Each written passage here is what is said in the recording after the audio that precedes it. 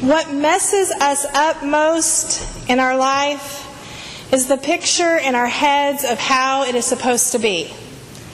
Anonymous.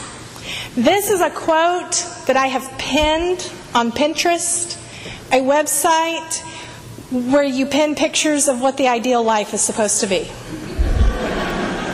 The irony is not lost on me, but the statement is no less true.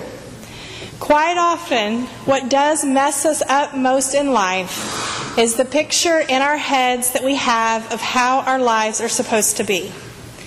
I don't know about you, but this is a problem that I have to repent of often. I have had many pictures in my head and countless expectations about how my life should be. I am the poster child for great expectations.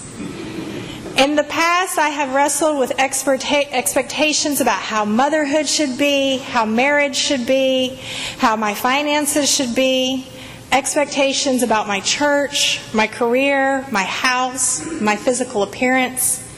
They all crop up much more than I would like to admit.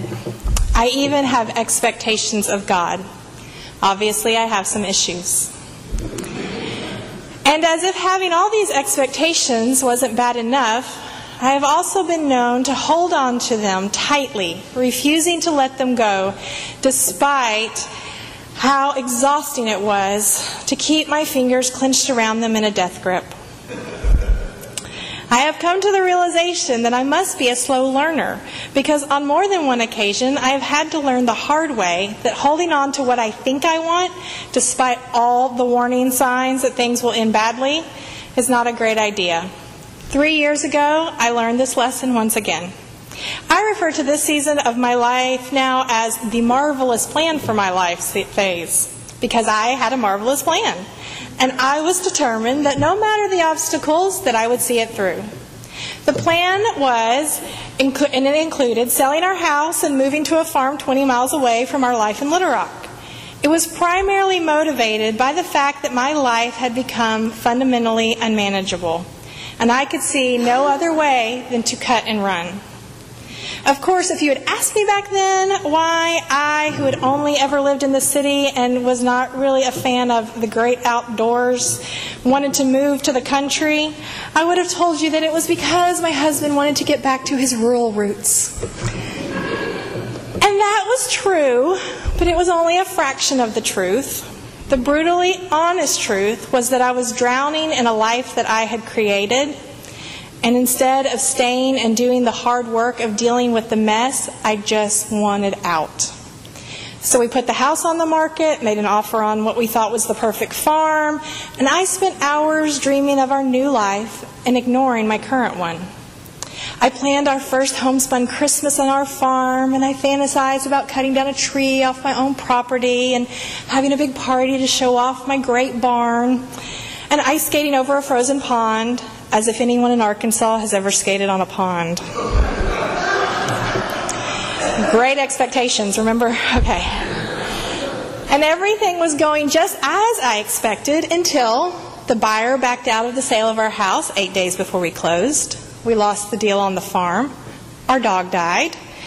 All of our backyard chickens were brutally slaughtered in a raid by owls during the night. And I broke my foot in 3 places just as the holiday season was beginning. To say that my expectations were completely annihilated would be an understatement.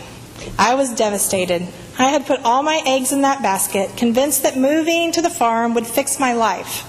And now here I was in the same life I didn't want, stuck on a couch to face it every day. And so, broken foot propped up, I went through all the stages of grief as I mourned the marvelous plan for my life. Step 1, denial. Maybe someone will just show up and knock on the door of our house and want to buy it. Anger. I hate this. I'm not even going to celebrate Christmas. Bargaining. Okay, God, if you give me a farm, I will blog about it and say how it was all an answer to prayer. Yay, God! Depression, lots and lots of tears. And finally, the last stage, acceptance. When I allowed my fingers to be pried off of my soured expectations and I opened my hands wide to whatever was to be instead. when I became ready to face the life I was running from and to do the hard work to change it from the inside out instead of trying to do things the other way around. In this morning's gospel reading, we encounter another example of great expectations gone awry. With Peter, who, true to form, has his fists clenched tight around his own set of expectations. In Matthew 16, we see Jesus attempting to prepare the disciples for rough times ahead. But Peter cannot hear what Jesus is saying and reacts strongly with an impassioned and seemingly sincere objection. No, Lord, no way that's going to happen. It could never happen. We won't let it happen. But Jesus is having none of Peter's protest, and his response to Peter is startlingly harsh. Now, I have to confess here that I always have a hard time with angry Jesus. I don't need fuzzy slippers Jesus, but righteous anger Jesus always unsettles me a bit. Because of this, my reaction for many years to Jesus' reply in this passage was not a pleasant one. I found him to be cruel, impatient, and unjust in his reaction to Peter, who at first glance appears to be genuinely concerned for Jesus' fate. This is how I felt until I became a parent. It was only after my children had asked what was for dinner and responded with a disappointing moan and groan for the 100th time after I told them that dinner involved a green vegetable of any kind, that I suddenly wondered if perhaps the reason Jesus snapped that day was that he had just had it with Peter and the disciples missing the point yet again. Here he was, trying to explain what the future held, trying to let the disciples in on the long-term plan of redemption, and all Peter could do was react to Jesus from the same sort of short-term perspective that my kids, sorry guys, suffer from when they moan at my choice of dinner menu. You see, boys, I don't serve you salad because I hate you. I don't. I serve you salad because I want you to be alive and healthy in 20, 30, 40 years. And I serve you salad because I am more concerned with your long-term wellness than your short-term comfort. And Jesus didn't tell Peter about the coming suffering in order to gain Peter's sympathy or to ruin Peter's day. He told him in order to help prepare him for a new reality. But Peter reacted to Jesus from a place rooted in his expectations of how things should go, instead of opening his heart and his hands to whatever would be. And to go even one step further, I'm not sure that it is Christ's suffering that worries Peter the most, any more than it was my husband's desire to live on a farm that motivated me to push and push to move before we were ready. I think perhaps that what sends Peter into a panic is the very possibility that things might not go as he expected. I think it was Peter's sudden realization that the life he wanted, the life he preferred, the life he had grown comfortable in, might disappear. And this caused his great unrest. And perhaps Peter's cries of, "Oh no, Lord, we won't let this happen," are not just a protest against Jesus' impending suffering, they are also a protest against his own. Because if what Jesus was saying was true, if there was suffering, betrayal, death, and resurrection ahead, then everything that Peter had come to know and come to count on and come to love would change. And so in this small two-sentence interaction, we see Peter come face to face with what has become an all too familiar dilemma for a lot of us, wanting to both follow Christ and wanting to live in the comfortable fulfillment of our own expectations. It is here, at this crossroads of these two desires, that Jesus turns his attention to all of the disciples and seizes the opportunity to begin working out of them any illusion that they, and consequently we, might have that we can live in both worlds, the world of our expectations and the world of following Christ. It is here that Jesus thwarts any last notion that his chief concern is our comfort. If you want to follow me, you have to give up the things you think you want, he tells them. You must embrace God's story, not just your own. You must let go of your expectations. You have to sacrifice your plans. You will have to lay aside any illusions that you have that everything is under your control, including your faith. You're just going to have to follow me, one step at a time.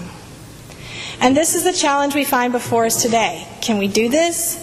Can we lay down our expectations and our comforts and follow Christ? Let's say for the sake of this message that we decide that we will. We will give up our expectations and our proclivity for the predictable, the comfortable, and the safe. What in the world do we do next?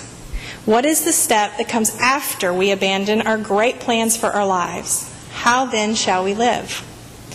Reading over today's scriptures, I was pleasantly surprised to see that Paul has thrown us a rope. We don't always get so lucky with Paul, but today we get off easy.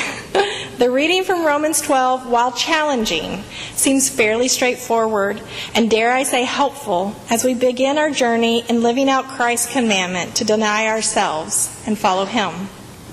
Here are a few of the ideas we see in Romans 12 as interpreted by a variety of biblical translations. Love others well, love authentically, don't hide behind a mask. Love from the very center of your being. Despise evil, pursue what is good as if your life depends on it. Live in true devotion to one another, loving each other as a family. Be the first to honor others by putting them first. Do not slacken your faithfulness of hard work. Be enthusiastic about your faith. Let your spirit bubble up and boil over as you serve. Share what you have with God's people. Take every opportunity to open your life and your home to others. If people mistreat you or malign you, bless them. I think this even counts in traffic. If someone has cause to celebrate, join in the celebration, maybe even if we're jealous about what they're celebrating.